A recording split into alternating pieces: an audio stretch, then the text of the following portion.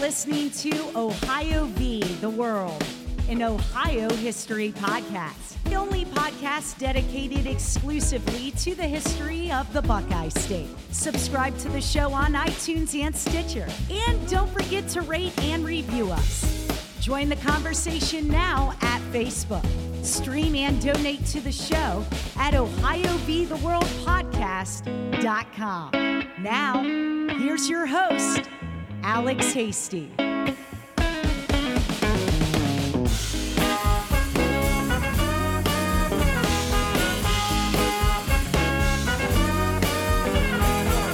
It's hard to tell. Hey everybody, welcome back. It's episode 8, Ohio vs. Organized Crime. And today we're going to be talking about the origins of the Mafia.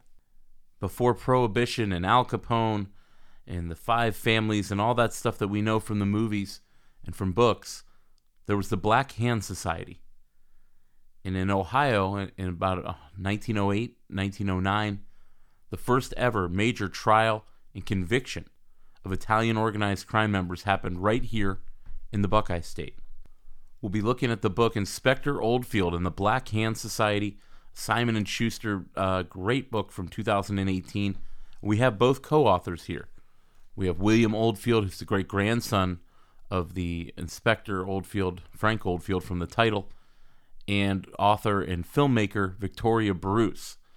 They both were kind enough to join us from their home city of Annapolis, Maryland. William is originally from Ohio, and Frank, the inspector, lived in Athens, worked in Cincinnati and Columbus. But this groundbreaking case, really, there wasn't even agreed upon that there was Italian organized crime. But this case blew that open. We're so happy to have Bill and Vicky join us to talk about their book, Inspector Oldfield and the Black Hand Society. Really good stuff, and like we said, there's a link in the show notes. We implore you to go buy it because we're going to leave some parts out today, and you're going to have to go buy the book to get the rest of that story. But we thank them for joining us. They both live in Annapolis, Maryland. Bill originally from Ohio. In show news, we did the Land Grant Brewery, one of our favorite breweries. We did their podcast, Beers with the Brewers, and talked about Columbus brewing history and the history of Franklinton, where they are from, which was the original founding location here of Columbus, was in the Franklinton area. And today we're drinking their sports. It's a collaboration with our friends over at Seventh Son Brewing here in Columbus. It's a citrus cooler Gose, one of those sour beers that I just love, and it's a collab for the sports and jorts that they do with Land Grant and Seventh Son. It was in a 3-on-3 basketball tournament fundraiser that they hosted for one of charities I'm on the board with, We Amplify Voices, and they collabed on this beer, and it's just excellent. I drank some of these when I was on their podcast. Again, go find Beers with the Brewers. Land Grant Brewing Company has their own podcast, very popular. Had a great time with those guys. Go to landgrantbrewing.com. Go visit their tap room. I just flew back from Florida with Miss Ohio v. the World, and saw the Land Grant Brewery tap room still rocking at the airport here in Columbus. And then, of course, their great tap house in Franklinton is one of my favorite places to watch a game or get a happy hour drink. So thanks again to Mark and Walt and Kayla over there for having us on. You can go find that anywhere you get your podcasts. Just go look for Land Grant and or Beers with the Brewers. Good stuff. Today we're going to be talking about the first successful trial of an organized Italian crime ring. I'm a Sicilian, and almost all of these men who were tried and or convicted were Sicilian as well. We'll talk about the history of Italian Americans and Sicilians in the United States. Why do so many in the early years, become mafia members and start these crime families? We'll meet our guest's great-grandfather, Frank Oldfield, the groundbreaking investigation he leads as a United States postal inspector. And we'll talk about the trial of the 14 members of what was called the Society of the Banana, as we'll look at the beginning of the mob here in America. Speaking of the mob, you got to go see The Irishman, the great new movie, Robert De Niro, Al Pacino, Joe Pesci. It's out on Netflix now, just came out a couple weeks ago. Really good film. And this country has always had a fascination with Italian organized crime. And today we'll give you the origins of that fascination. This was the first time it was really a huge story, a front page story, and we will follow that story with our guests Vicki Bruce and Bill Oldfield, the co-authors of the Simon & Schuster novel Inspector Oldfield and the Black Hand Society. One of my favorite history books of the year, and was just so honored that they agreed to join us and talk some Ohio history. So without further ado, let's get down to it. It's episode 8, Ohio vs. Organized Crime.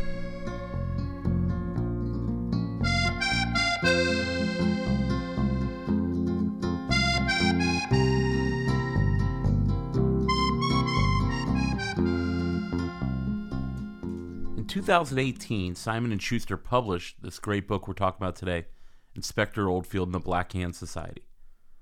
The story is over 100 years old, 1909, 1910.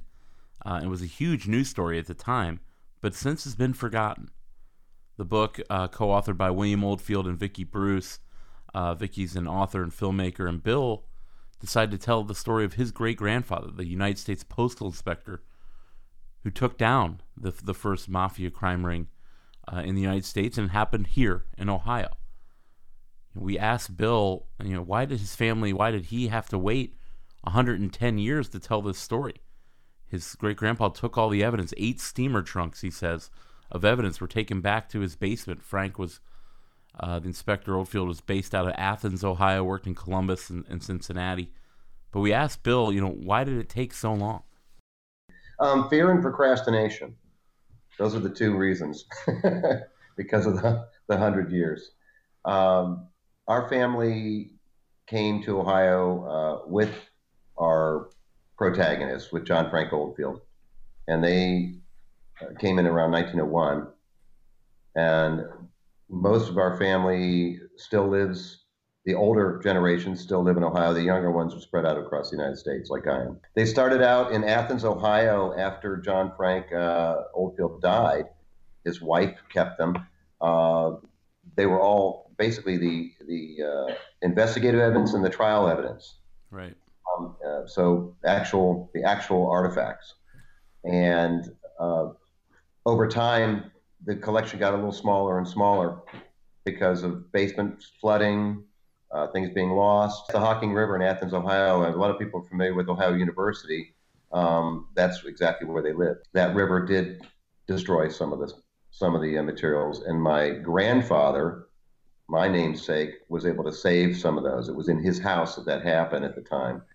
And they just passed down to my father and then to me, and they were kept in our attic. But he was told you were never to talk about this. Right. I mean, fear of God was put into William and his sister, and he'd heard snippets about it, but like literally even when I met William, he was still had this fear. And maybe today that it's all out there and we're not dead, that he's feeling better about it. But it was you hear that from your family your whole life, that this is something you're never going to talk about and very, very dangerous. I'm a Sicilian American.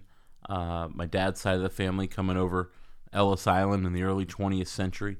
My mom's side of the family is colonial, kind of Pennsylvania area, really signers of the Constitution type of people. But in the early 20th century, Italians and Sicilians are coming over at remarkable rates. Some 6 million come over from the 1880s to the 1920s, one of the largest immigrations of any kind of European in our country's history. And they had it pretty rough. They started at the very bottom. When we talk about what was going on in Italy at the time, why did so many come over? The country unifies in 1860. And they unify it, and that includes Sicily, who had really been a pretty much ungovernable area for centuries. And they had really no allegiance to this newly united Italy. And so that's really the spark that sends so many to the United States. We talk with Bill and Vicki just about this Sicilian and Italian American history in the first years as they begin coming over on boats to Ellis Island.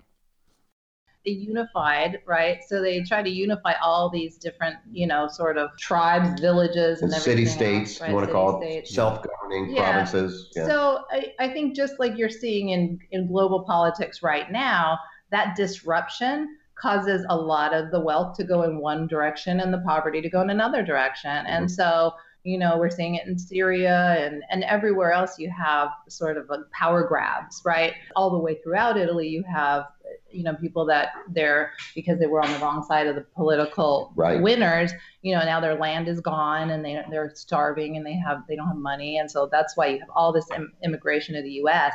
and then following that, Sicily, if you want to go there, right? Sicilians are like the bastard stepchildren of Italy. They have no sort of an alliance or allegiance to the Rome, the center of power. They don't even think they're the same ethnicity. Right. Yeah.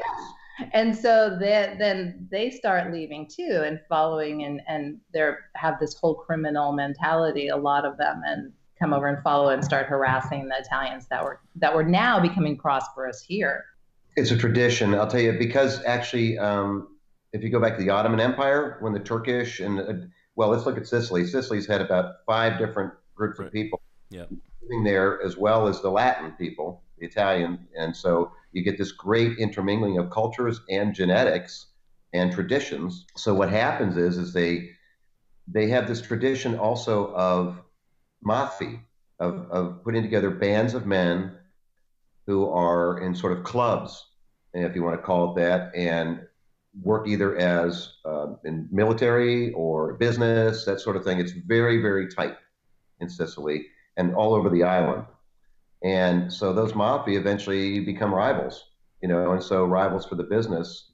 And eventually that causes them to realize that their independence is actually attacking the establishment. So they're finding out that they're actually anti-establishment type people. They're very independent people.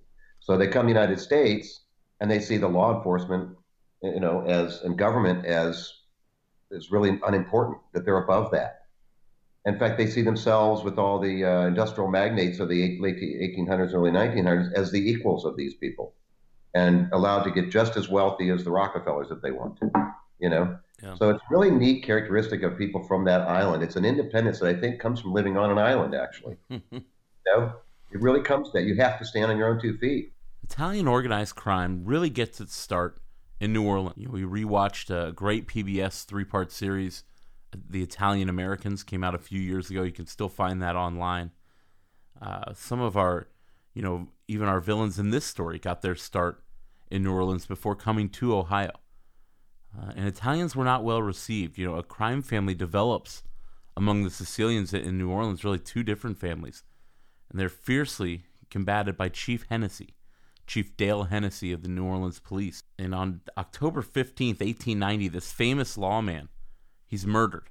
He's shot in the street on his way home, and as he's dying, he says that the Dagos shot me. Pandemonium ensues. Italians are being beat up. They're being arrested in large numbers, and a group of them were tried for the murder of Chief Hennessy. We're talking about the first organized crime trial today, the first successful organized crime trial. This trial in New Orleans was not successful. They were acquitted. But that wasn't the end. The Italians and Americans really get off on the wrong foot, and it all starts in New Orleans. We talked with Vicki and Bill about the murder of Chief Hennessy. General American population that had been here for a century did not differentiate between Sicilians and Italians. They were all the dirty Italians, so when the Sicilians were disruptive, it really had an effect on all the Italians, and like you said, public perceptions. And so when Chief Hennessy was murdered by one of these 2 rival factions of Sicilian mafioso who had become entrenched and really running like the cities and the docks in New Orleans, something I learned from this book was that was really where the Sicilian mafia took hold in the late 1890s or 1890s, and they the whole it was such a big case, I think, that after that there was just a huge amount of like law enforcement going after just any Italian on the street. A lot of sort of bias against Italians. Oh yeah. Well, by the way, each immigrant group that comes to the United States, this is such a great immigrant story, by the way. No matter what they are, their wealthy come over to the United States first because they can afford to, and then their poor and their criminal element follow behind, right? And prey on their own kind, their wealthy kind first, and then, of course, diversify and prey on anybody else as they become more Americanized, right? But they start out on their own kind, and like she said with Hennessy or New Orleans, he was already very prominent. He was a very outspoken, not arrogant, but I would say definitely had a big public profile. Yeah. I mean, he'd walk down the center of the dirty streets, without a gun on his hip or anything else, and just to show that he was the boss, basically, as the chief of police. And I think that there was like I said, the Sicilian mafia did not value authority except their own.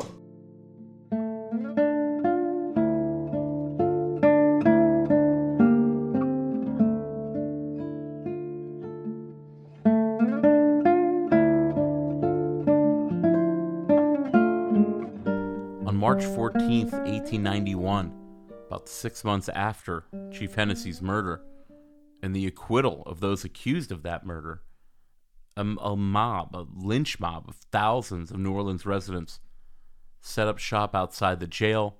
They burst in and they take out 11 Italian Americans and they hang them. To cheers in the streets, one of the largest mass lynchings in U.S. history. Italians are being rounded up all over the city, including Antonio Lima. Antonio Lima would be the father of Sam Lima and Sebastian Lima, two of the leading members of the Black Hand Society we'll talk about today. But many of them move away from New Orleans to places like Ohio, and they begin their new lives as some of the first, Italian and Sicilian immigrants in these northern cities. This amazing book we're talking about today, co-authored by our guests William Oldfield and Vicki Bruce. Vicki's an accomplished author, a filmmaker, and we asked, how did she get drawn into this story? How did she begin writing Inspector Oldfield and the Black Hand Society? And it's really a chance meeting with Bill at a coffee shop in their hometown of Annapolis. Guy is like hovering over me. I'm like busy at work on another project, and I'm like, oh God, this guy wants to talk to me. So I look up. He says, "So, are you a writer?" I said, "Yeah, I'm a writer." And he said, "I have this great book idea." And I said, "Okay." And usually I love to hear stories, so I like listening to ideas. And usually at the end of it, I always say, "Yeah, well, you should write that book then." Yeah. Trying to get me to write it for them because it's a great story. Well, in this case, he starts to tell me, "Oh, my great grandfather, he was a post office inspector before the FBI, and he was responsible for the arrest and helping convict the first organized crime ring in America. It happened in Ohio, and they all went to Leavenworth." And I'm like sitting here like salivating, Yeah, I've got 12 years of research. I've got all the original trial evidence, and I still have it, and it's in a bunch of safety deposit boxes at the bank. Do you want to see it? Like, right? It's like crack, right? I'm just like, yeah. So at this point, I'm like trying not to show my cards, and I'm just like, yeah, that sounds really interesting. And I'm thinking, how can I convince this guy to let me write this book with him? The United States postal inspectors are still around. The service really formed by Ben Franklin, starts in 1775. Back when Frank Oldfield was an inspector, there's no FBI, there's no Homeland Security. The postal inspectors have this kind of nationwide jurisdiction. And anything to do with the mail, anything at all, would be turned over to them. And Frank Oldfield, our guest's great-grandfather and the subject of this podcast, he was one of the Postal Inspection Services. He was one of their top agents. And Vicki tells a story in which Frank's kind of rough and tumble ways, law enforcement was done with a little bit harsher hand than it's done now. There was no Miranda or anything like that. But she talks about a really funny story from the book. He's doing an investigation. He's in New York City, and he gets into a fight with a member, I think a district attorney's office. And it makes its way all the way to the pages of the New York Times. And this story is just so indicative of Frank Oldfield's style. So he was involved in one of the biggest internal investigations. So the post office inspectors also did internal investigations within the post office. And you can imagine this is the biggest sort of, this is commerce, right? Everything goes throughout the mail. So there's so much money involved, like so much corruption going on. And this case had to do with some, I think it was some typewriters or, the cashier machines. Yeah, registers, yeah. So millions, and they're buying these machines that don't even work, 10 to 12 per little office. Oskaloosa, Iowa gets 16 cashier machines, and they're like collecting dust. They have like one teller. So all of this comes back and has something to do with New York City, and it was a state's attorney, and Oldfield was investigating him. And it wasn't going well because the guy wouldn't talk, and he was obviously a political power player, and he had a friend who was a congressman, and so he's not talking, and Oldfield tries to go in the hard way and just investigate, and the guy won't say anything. He throws him out, and Oldfield waits in the lobby of the post office in New York City. So the New York Times reported on this incident where, Frank goes and attacks him as he comes out of the elevator. Men and women who happened to be in the east corridor of the post office at 1:00 yesterday afternoon were surprised to see a rather small-sized man with black hair and a mustache, and another rather small-sized man with red hair and a mustache rolling about over the marble floor in angry embrace. Over the writhing antagonist towered a tall, distinguished-looking man with gray hair and mustache who waved his cane authoritatively and called upon the contestants to let go. Half a dozen watchmen and other officials in the federal building were soon on the scene and pulled the fighters apart by main strength.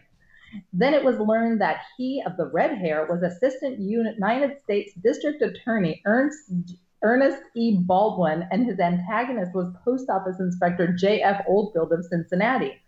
We were talking to Bill, about the writing of this book. One of the downsides of doing a book and all the requisite research on your, a revered family member, a hero, his great-grandfather, is finding out sometimes, they are, as Bill called his great-grandpa, a flawed hero. Bill tells the story of the only time, Frank shot his gun when he was a sheriff in Maryland before he came to Ohio. These kind of stories have been passed down for years, and sometimes the facts of those stories don't match the family lore.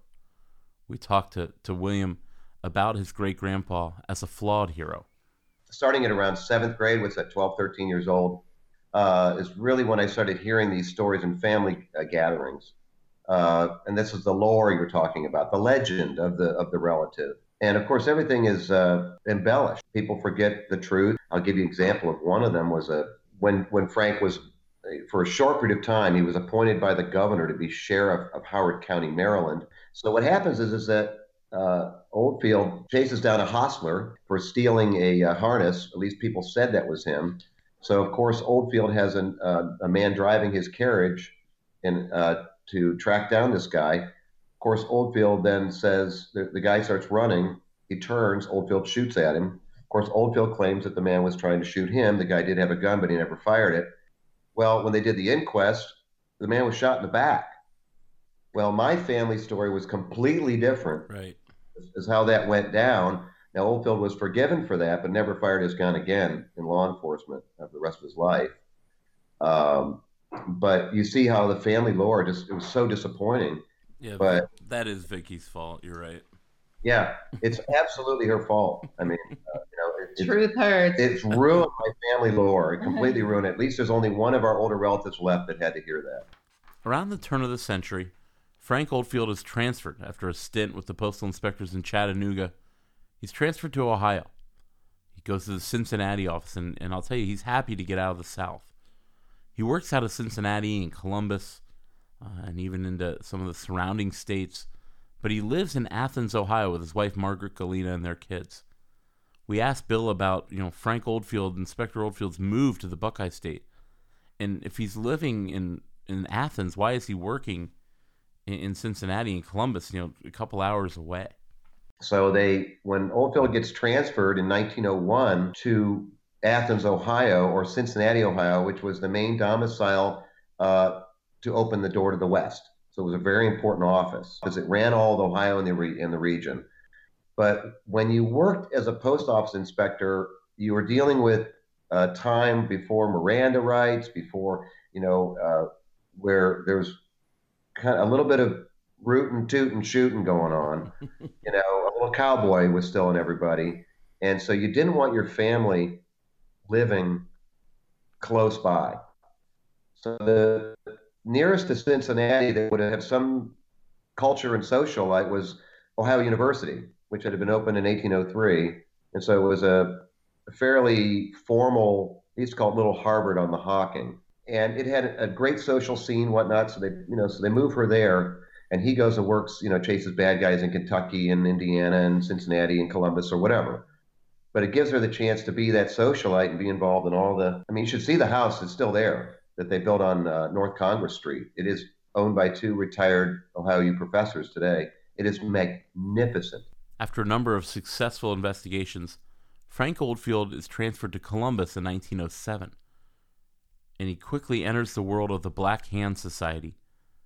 On April 18, 1908, Salvatore Sierra, a fruit vendor, is killed at his fruit shop, the DeMar Fruit Shop in Bellefontaine, Ohio.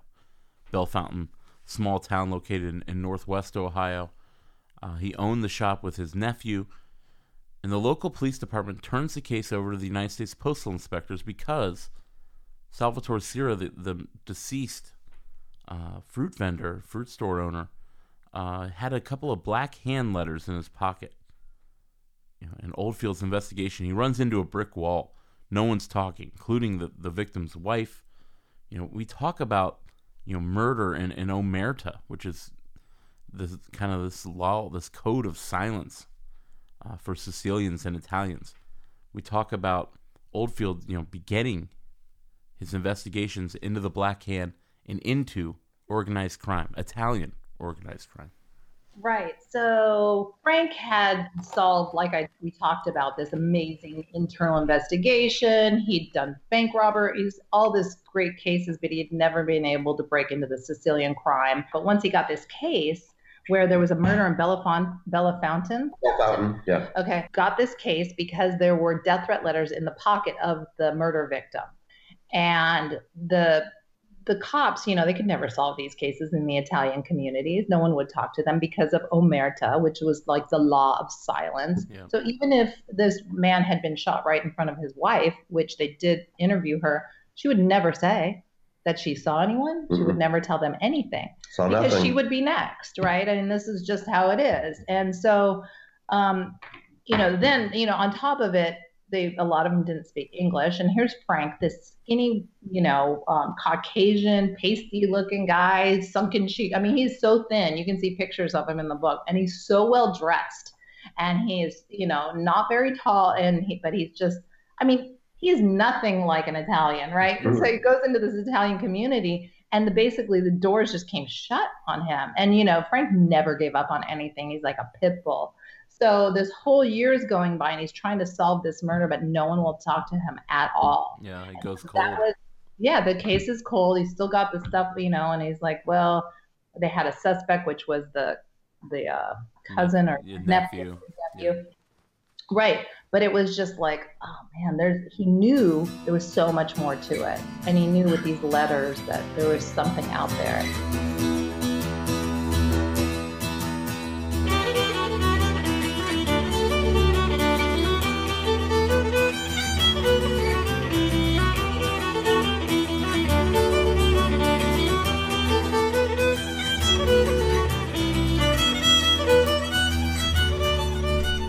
Before we get too far down the road, we've got to talk to you about what the Black Hand Society is. La Mano Nera, it was called in Italian. And the Black Hand Society had taken over Ohio. And they did it under everyone's nose, preying on Italians. And Italians don't ever go to the police, so people really don't know. And these guys were ruthless. They would send letters from different parts of the country demanding money. These Black Hand letters, as they were called, saying they kill you or blow up your business or kill your family if you don't pay them this much money. Signed, La Mano Nera, the Black Hand. They'd bomb your business. They'd bomb your house. There's a Marcino's bar, which was located in downtown Columbus, where a lot of these guys from this store used to hang out and play cards. One of their, the payments one time that were late, just the weekly or monthly payment was late, and they blew up the bar with the bar owner and his family inside. They barely got out alive. The place they used to hang out. Another story from the book, and you got to buy this book of Inspector Oldfield and the Black Hand Society, because they get their hands on the original letters. Frank's family had the evidence from the trial, and all the research that Vicky was able to do as well. Such as the story of a reverend in Cincinnati. He sees a guy in the back, kind of, olive skin, just fuming in the back during one of his sermons. This guy had been talking about the Black Hand Society and the people that are extorting, our Italian friends, and they must be stopped. In the next week, this guy gets a package. He said, "We have our eyes on you, and stop making these sermons, or you'll be sorry." And someone from the church opens it up. There's a flash charge in there, burns the guy. It's a little explosion, burns his face and his hands. And like I said, the message said, "We'll have our eyes on you," and there's a human eye in this letter, in this box. I mean, this is the kind of stuff that they did. Another guy who just decided to not pay in Columbus. He said, I'm not going to pay. He packed up his family, moved back to Palermo, Sicily. And a week after he gets there, there's another letter. People are turning up dead all over Columbus and Cincinnati and Cleveland.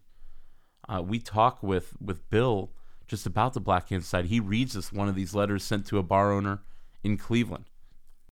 It goes back a long way. It's not, where this Black Hand comes from.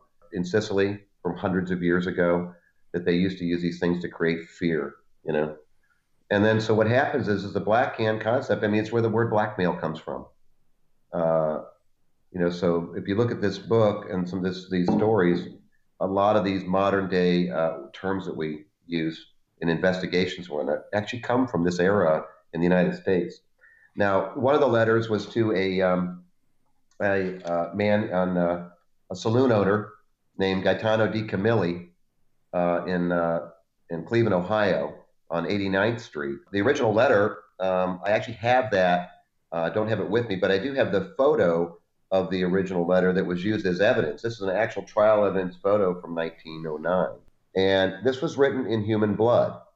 So that, number one, already scares people. If you receive a letter that is threatening, it's very serious, to a typical business owner. So the translation that was used, and it's Government Exhibit 10 in the trial in January 1910. This is the actual exhibit. This is the actual paper. The letter itself says, "Di Camilli, from one of our secret spies, we have learned that you have informed the police, contrary to our warning. Therefore, it is time to die. And on the first occasion, you will feel a bullet in your stomach. Coward," just like you said. "You have willed it and you will die like a dog. The terrible Black Hand." If I got this letter in 1909, I'd probably immediately sell my store and move my family back to Italy, which some did. A lot of people did. They just said, heck with it. But eventually, in Columbus, Ohio in 1909, the Black Hand would pick on the wrong guy. They picked on John Amicon, Giovanni Amiconi. And Amicon had built a fruit importing empire in Columbus.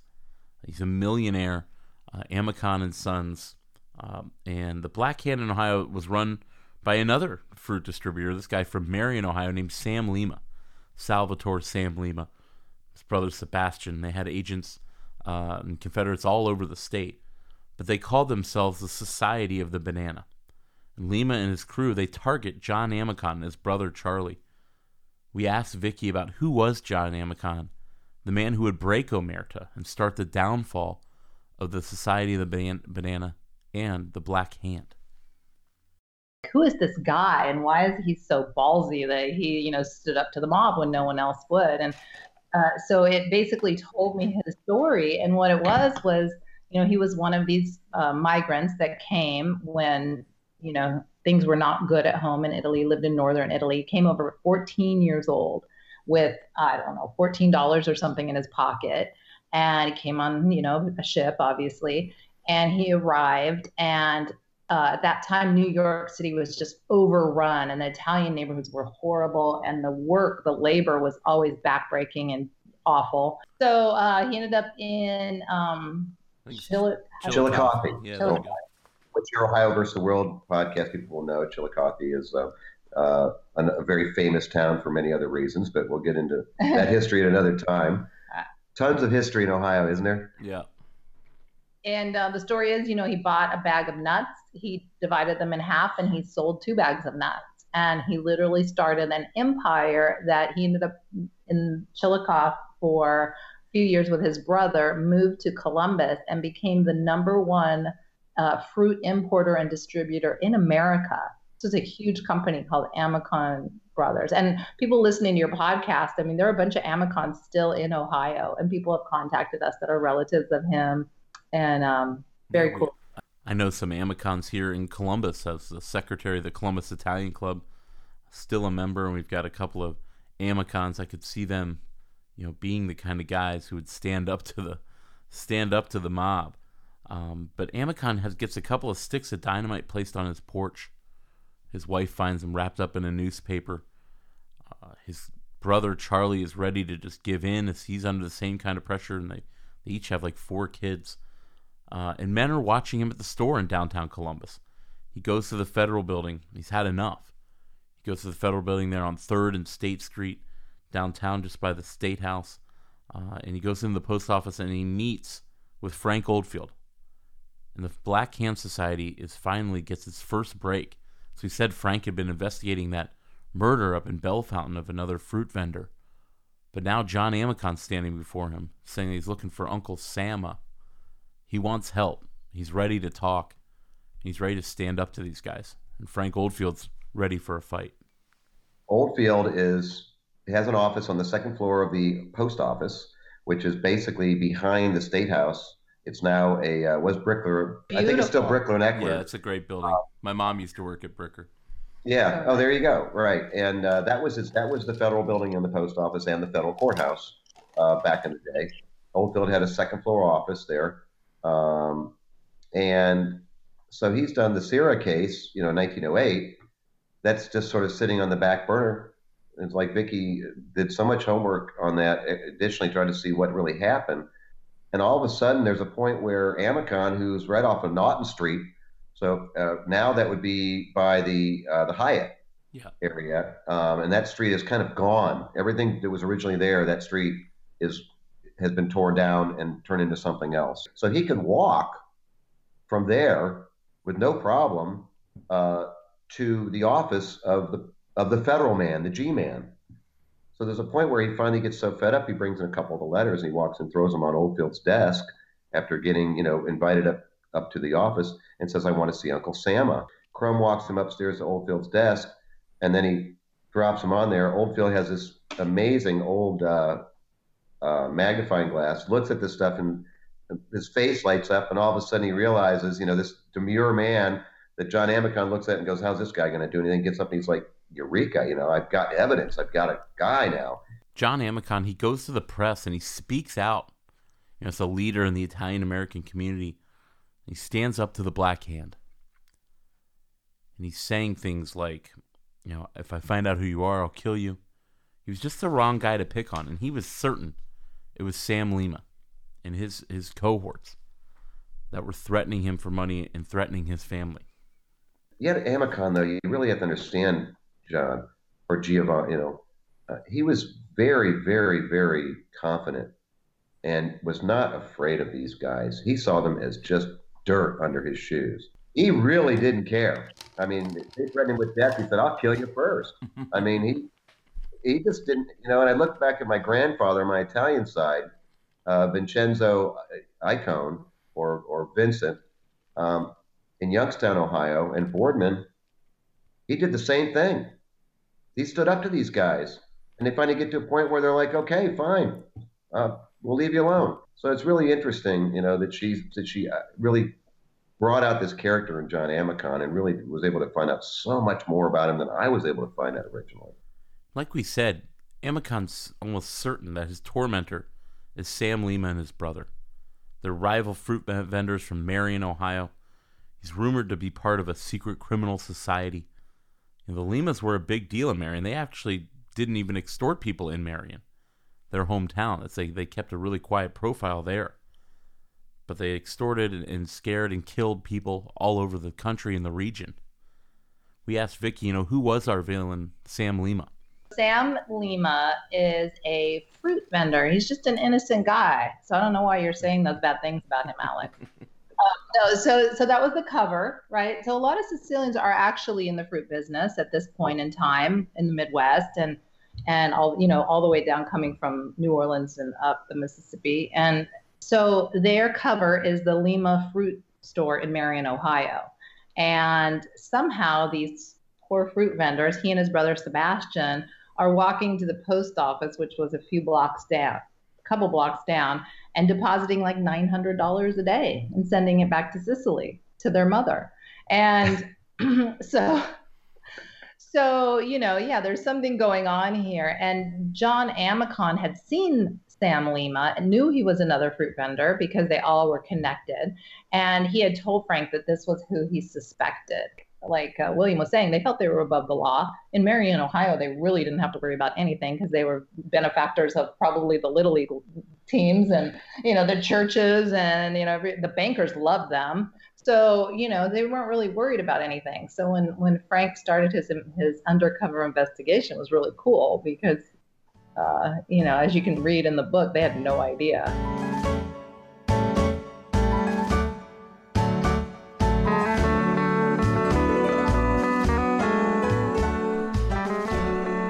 Frank Oldfield begins a full-blown undercover investigation of the Lima brothers, Sebastian and Sam. And Vicky and Bill kind of lay out in the book. It's amazing who does the Black Hand extortion, this letter game. You get a letter in the mail signed by La Mano Nera, the terrible Black Hand. But how does that actually work? How does their extortion work? And how does Frank and the United States Postal Inspectors begin to crack their racket? The term undercover that you hear today, like undercover investigation, a cover was the old name for an envelope in the postal world. They called it a cover, and instead of an envelope, Lima would put an envelope with a letter in it. It was already pre-addressed, a letter as a blackmail letter, if you want to use that term, into another envelope, right, addressed to one of his cohorts in crime in another city in the United States, with a little note that just said, "Mail this at once," And so the guy, that letter within a letter would get mailed to one of his cohorts, say in Buffalo or Chicago or Portland or Los Angeles, whatever. And the local guy would open up the envelope, pull out the new envelope that's pre-addressed, buy a stamp, and mail that to the victim, who could be back in Ohio or in Indiana or something. So Frank had an idea that this was going on, and he went to Marion, and he went to the postmaster in Marion, and he basically, any post office inspector could go into any post office anywhere and say, "I'm taking over." And so he basically did, and he went into the back and he took over the guy's office, and he said, "Okay, every time these Lima brothers come into this office to mail a letter anywhere, your clerk out there is going to take these little red stamps." We have a picture in the book. It's not red because they're black and white. But they're going to take these stamps and they're going to put a tiny red dot in the O. And later they put them in different parts of the stamp. But at that point, anytime the Limas were going to send a letter, they were now marked. Okay. So then he says, "Okay, and let us know where they're." Now, this is true today, and this is true then. Frank was not allowed to open any of these letters.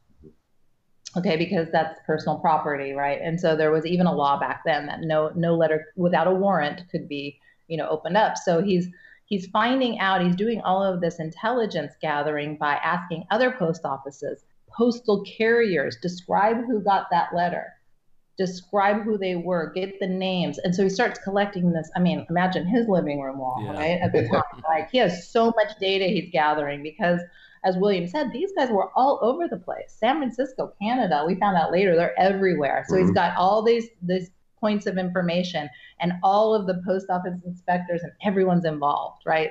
So it's like the fact that he could keep this on the down low as long as he did was amazing. The home base of the Limas is Marion, Ohio, about 40 miles north of Columbus. A city that in this time its population basically doubled to about 15,000 from 1898 to 1908. And their fruit store on North Main Street, there's a meeting of all the regional players of the Society of the Banana, they call themselves, in March of 1909. And Frank and his gang are all over it. They occupy the second floor apartment across the street. They're eavesdropping, through next door. These guys from Cincinnati and Cleveland and Pittsburgh, Columbus, all over the state, they're staying overnight. Sam Alima is elected basically the new godfather of the Black Hand. Their letters to each other would say things like, they're all fruit vendors, a carload of lemons is coming. Basically, that means, a lot of cash.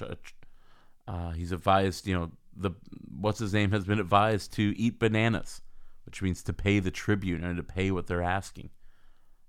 There's all this different kind of stuff all things that would be found in the evidence, and really for the whole nation to see at the trial. But when they write their own bylaws at this meeting for the Society of the Banana, it's really funny stuff. But Vicky will actually read us, a few of those, and they're pretty funny. Also, though, they're pretty serious rules. Right. So there's a meeting of all the mob bosses in the area, and Frank got wind of it as he was. He had an informant, which we don't exactly know who it was, but so that night of this meeting in March 9th, 1909 is the day when the mafia, the first commission, you want to call it that, the first big meeting of all the bosses. Right. So one of the things that they do, and this was found later when Frank busted into the fruit stand or fruit store, were the bylaws and regulations of the Society of the Bananas. Yes. Article 1, the person who tries to reveal the secrets of the society will be punished with death. Article 2, a member who offends one of his companions, staining his honor, will be punished according to Article 1. Now this goes on and on. There are 16 articles, okay? So all kinds of terrible things that can happen to you if you do the wrong thing. But the last one is my favorite. Article 16 says, there can be no excuse for failures or penalties in conformity with the articles. However, there may be extenuating circumstances in case of drunkenness. And they're like, that's it. We're done. We did it. Yeah, pre-prohibition here, right? Sorry. Okay, if you drink too much, we'll forgive you. Frank makes his case to the prosecutors in Columbus, and he runs into really some ignorance and honestly racism about Italians. That's why this case is so groundbreaking, that Frank's investigation. He has to get so much evidence because the prosecutors and people in general, they just don't believe that there's an Italian mafia. Obviously then called the Black Hand, but people just don't believe that it's a real threat or that it's actually organized. And these guys were. Lima and the Society of the Banana had quite an operation, and they were making a ton of money. So we talked to our guest just about, why didn't anyone believe that this was, the first instance of organized crime? Frank was, because of his personality, he was very driven, sometimes pushy. We'll just use that term, but maybe beyond pushy. Punchy. Punchy. I like that. He rubbed people the wrong way. So, and just think of yourself in the workplace with someone like that, whether they're right or not. Sometimes you still don't want to have to deal with that. So he was going to the postmaster in Columbus, who was Harry Crum, who was his inspector in charge, they call it, of Cincinnati. Like I said, it's a really big regional office in the United States. This guy had a lot of power. His name was Abraham Holmes, like Sherlock Holmes. Abraham Holmes was like, you know as well as I do, this Black Hand stuff, these Italians, they're just small bands of anarchists and bombers, whatever. They're not organized. I don't know what you're talking about. So then Oldfield pushes it up and tries to go to the postmaster and to what they used to have, the Department of Justice used to have an attorney general specifically for the post office because it was so powerful back then. It was so important. And so he went to that person, and he was basically laughed at on these letters going back and forth by each of these people as you're nuts. There's no such thing as the mafia. There's no such thing as organized crime. There's no sophistication in these people. They saw them really as lower level people, lower level intelligence even. I mean, let's be candid. There was definitely an ethnic difference going on in the United States. And they didn't even believe these people could be so sophisticated. So Oldfield then is able to piece together what comes down to it. It's the first interstate and international syndicated crime ring discovered in the United States, let alone discovered, but prosecuted or indicted, and some of them prosecuted. Yeah. And it really is a groundbreaker. There was really only 4 law enforcement officers of that era that really put together this stuff, and that was Daniel Hennessy, the chief of police in New Orleans, who really recognized what was going on. Francis DeMeo of the Pinkerton Detectives, who was really famous. He was like the Serpico of the time. Then you have Frank Oldfield, and you have Joe Petrosino, Giuseppe Petrosino from New York City. And one other one we'll just give him as an ancillary, and that was Teddy Roosevelt, Theodore Roosevelt, when he was the director of public safety of the city of New York. Finally, Frank Oldfield gets enough physical and testimonial evidence. That was his biggest problem, was getting people besides John Amicon that would testify. That indictments are issued. They track down 14 members of the Society of the Banana. Sebastian Lima actually escapes, but all are tried on federal charges, conspiracy, through the mails. The papers are all over it. It's on the front page of dozens and dozens of newspapers almost every day. We won't get into the trial completely. We got to leave some of this stuff out because you need to buy this book. There's a link to Inspector Oldfield and the Black Hand Society in the show notes. You can get it on Audible. That's how I first listened to it before I bought the book. And it's Judge Taylor. The trial is in federal court. It's moved to Toledo, Ohio. And prosecutors and witnesses are being threatened. And the judge orders during the trial that no one who looks Mediterranean is going to be allowed in the courtroom. This would never fly today, but we asked our guest just about that rule. No Italians in the court. Yeah, it was Toledo. And, there were so many security reasons that they didn't want any, there was so much going on.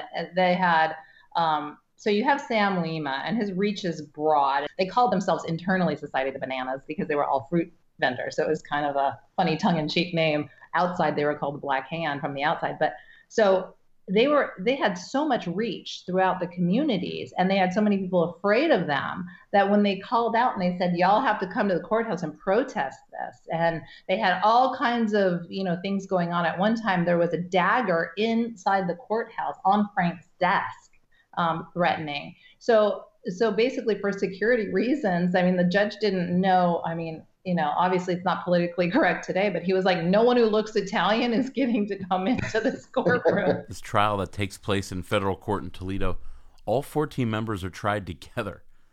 I don't know if you'd see that today, and most had their own attorneys, but it's a sensational trial. John Amicon is the star witness. Frank Oldfield brings in these 8 steamer trunks of evidence, and he's on the stand for a couple of days. There's still some doubt. Because they weren't able to get that many victims to testify thanks to Omerta, this code of silence. But we hear some of the things that are read to the jury, including a letter Sam Lima himself had written. Frank had all this evidence, he'd done all this investigation, and some of this evidence, like we said, would be lost in the flooding in Athens over the decades. It was that single trunk that our guest Bill ended up with, and was the source for Vicky and the artifacts for all her research in this book. But we talk about, this letter that was read at trial. Well, remember, by the way, the blackmail concept of it. Can you imagine if you were a completely innocent Italian family and Lima's people or one of his, who knows, cohorts threatened you with, I'm going to kill your children if you don't go and try to kill John Frank or his other postal inspectors. They could actually use innocent Italians too, because of extorting their families or threatening their families. So you never knew who was going to stick you in the back, And I think that had a lot to do with it back then. I think there was a lot of fear because over in Sicily and Italy, there have been a couple cases where they had to keep these people in cages in the courtroom, that were kind of contemporary with this one. So I think there was a lot of fear about how dangerous and scary these people were. If you read a quote, by Sam Lima about how he feels about himself, it gives you an idea that you don't want to mess with these people, This is another. This is Sam. It's actually him writing it himself. President of the Society of the Bananas. And this was a letter. And he said, "We have silently removed emperors, kings, and princes, and have been as fearless of apprehension as if we were the wind sighing in the trees at night. We revel in bloodshed, we smile at tears and pleadings, and our field of operation is bounded only by the universe. We scoff at the police. We push them aside as we would a child."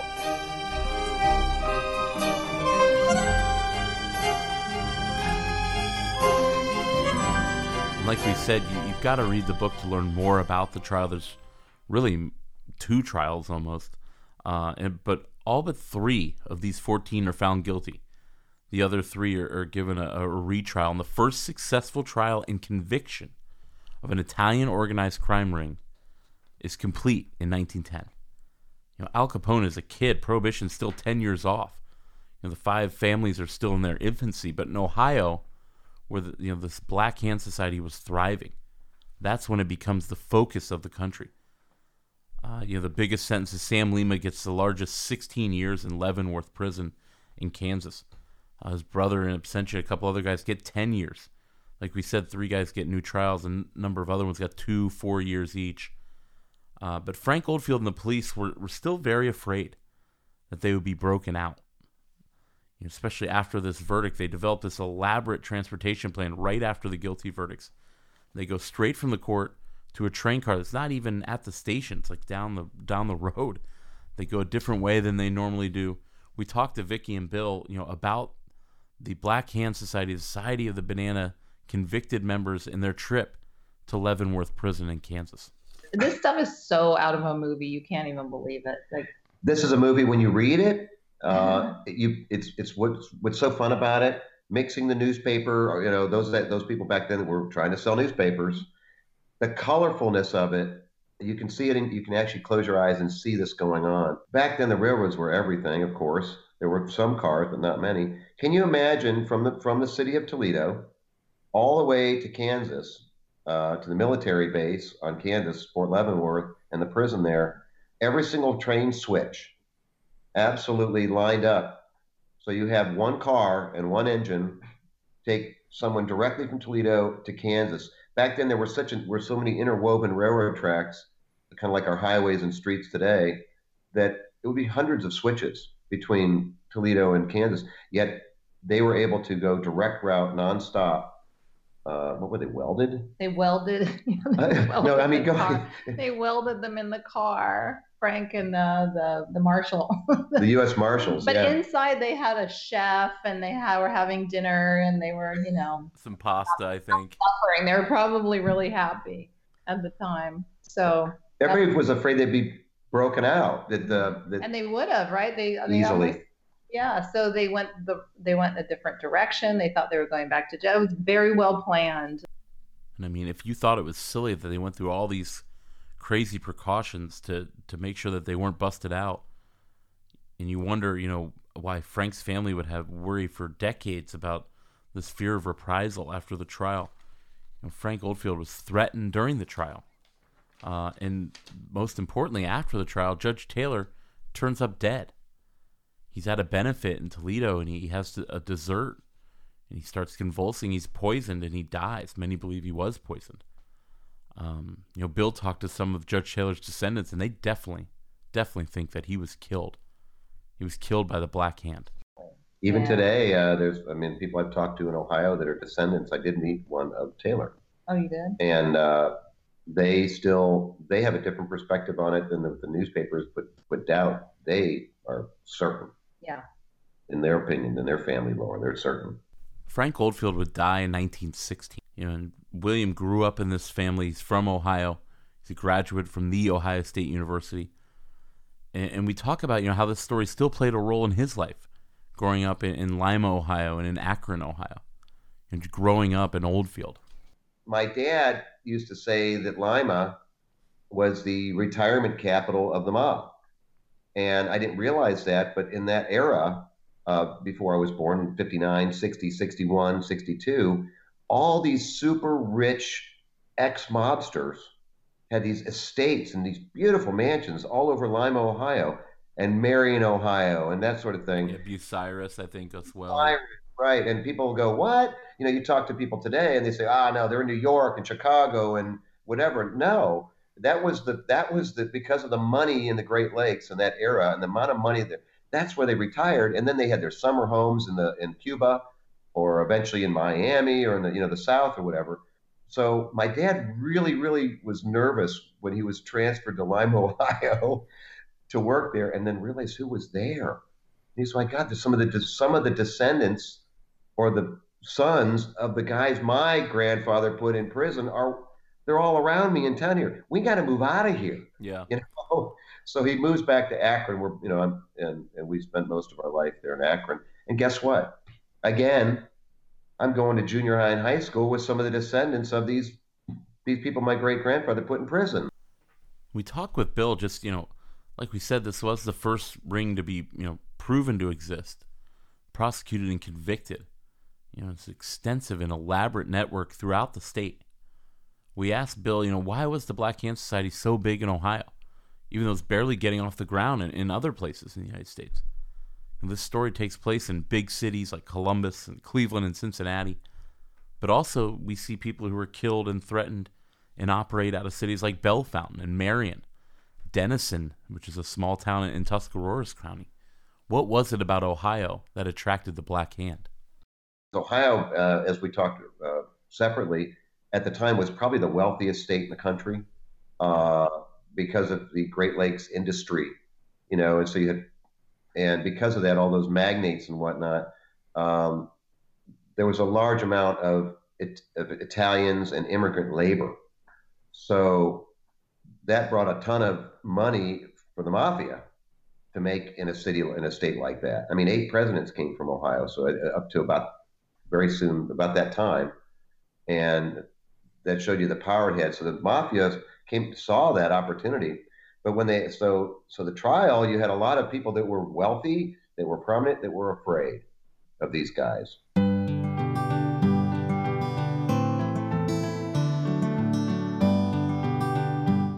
From Garfield's tomb to the Serpent Mound, from the big cities to the river towns, first in flight making history. There's so many books you need to see.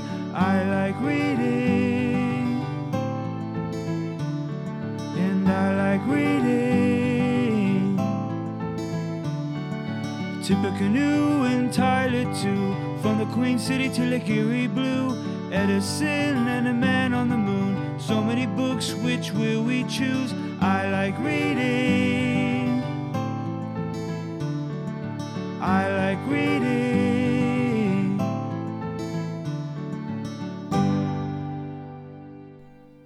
Our book recommendation, obviously, is Inspector Oldfield and the Black Hand Society in 2018. Thanks again to our guests, Victoria Bruce and William Oldfield. The book, Inspector Oldfield and the Black Hand Society, just fantastic. You need to go get it. There's a link in the show notes. You can get it on Amazon, Simon & Schuster. You can find it on Audible as well. We asked, just kind of about their collaboration. We talked a lot about the writing process for this book during our interview. So much in that interview we had to edit out and unable to share for time concerns. But they wrote this book kind of as a team. Vicky had written a couple of nonfiction books, like Sell Out. She has a couple of popular books. But this is her first real foray into historical nonfiction. And I think she killed it. And it's obviously it was Bill's research and all that stuff that helped. Vicky was really the one who wrote the book. But we talked about just kind of their collaboration and how it worked and how they wrote such a great, great novel.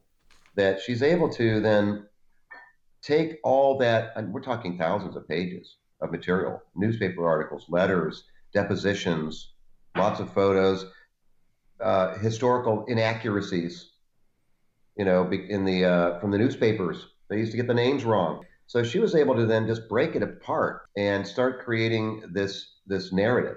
I mean, you're looking at this wall behind me that now has a painting on it in my living room. That painting wasn't there. And what I started to do is I blew up a picture of every mobster. Well, yeah, like you're in the FBI, the one that's totally spread across this whole wall. My poor family had to eat with murderers in there for 6 months. I left it there because then I could say, because he had studied it for so long, he'd say, oh yeah, that's Galbo, and that's yeah. And I was like, I'm trying to picture them. So finally, now I know them all. And then I put the lawmen on this side and just really, and put the dates and tried to it was very complicated. And it was my first time writing historical nonfiction, but it's a little bit harder because my other books were contemporary nonfiction. I call people and ask them. And so yes. The little details that build somebody's life, and you really hope that you're getting it right. And I don't think Intel as an author until I feel that, it's not right. That's going to do it for today's episode, guys. Thanks again to Vicki and Bill. Super cool of them. And again, such a fun interview. Go back and listen to our recent podcast we did with, we were on the Land Grant Brewery and their podcast, Beers with the Brewers, last week on Thanksgiving, talking about Columbus brewing history, and talking about the history of Franklinton.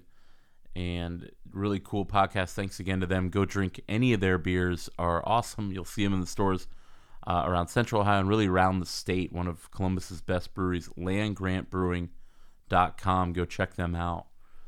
It's the holidays here. We've got our t-shirts that are for sale. We're selling $15 holiday special, free shipping. Again, we've got all sizes. You can go look at our Instagram, Ohio View the World podcast, to check out some pictures of them. And again, just email me at ohioviewtheworld@gmail.com, and we'll get those out to you in time for Christmas and Hanukkah.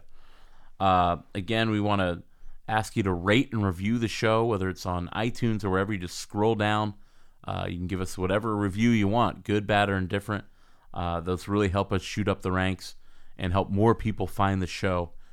It's really one of the best things you can do. You can always share the podcast on your social media with your friends. But rating and reviewing it is the easiest and quickest way to help us. Our next episode, we're actually going to be taking a trip here in the cold Ohio winter. We'll be going to Hawaii. I just got back from the beach working on this episode, Ohio versus Annexation.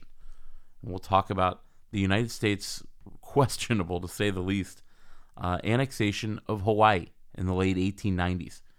The role an Ohioan played in that annexation plot. Really fun episode if you've ever been to Hawaii. Miss Ohio View in the World and I went to Maui for our honeymoon in just a magical place. And we'll talk about how that became an American territory, for better or for worse, and certainly was a dubious annexation.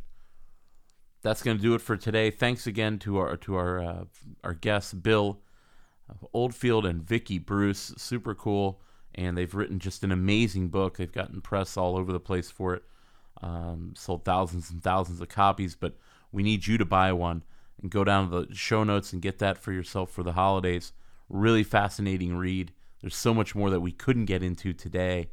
And really about the history of Italians and Sicilians here in the United States. Again, great book. Go buy that. We will see you guys in 2 weeks for Ohio versus Annexation. Thanks again, everybody, for joining us, and go Bucks.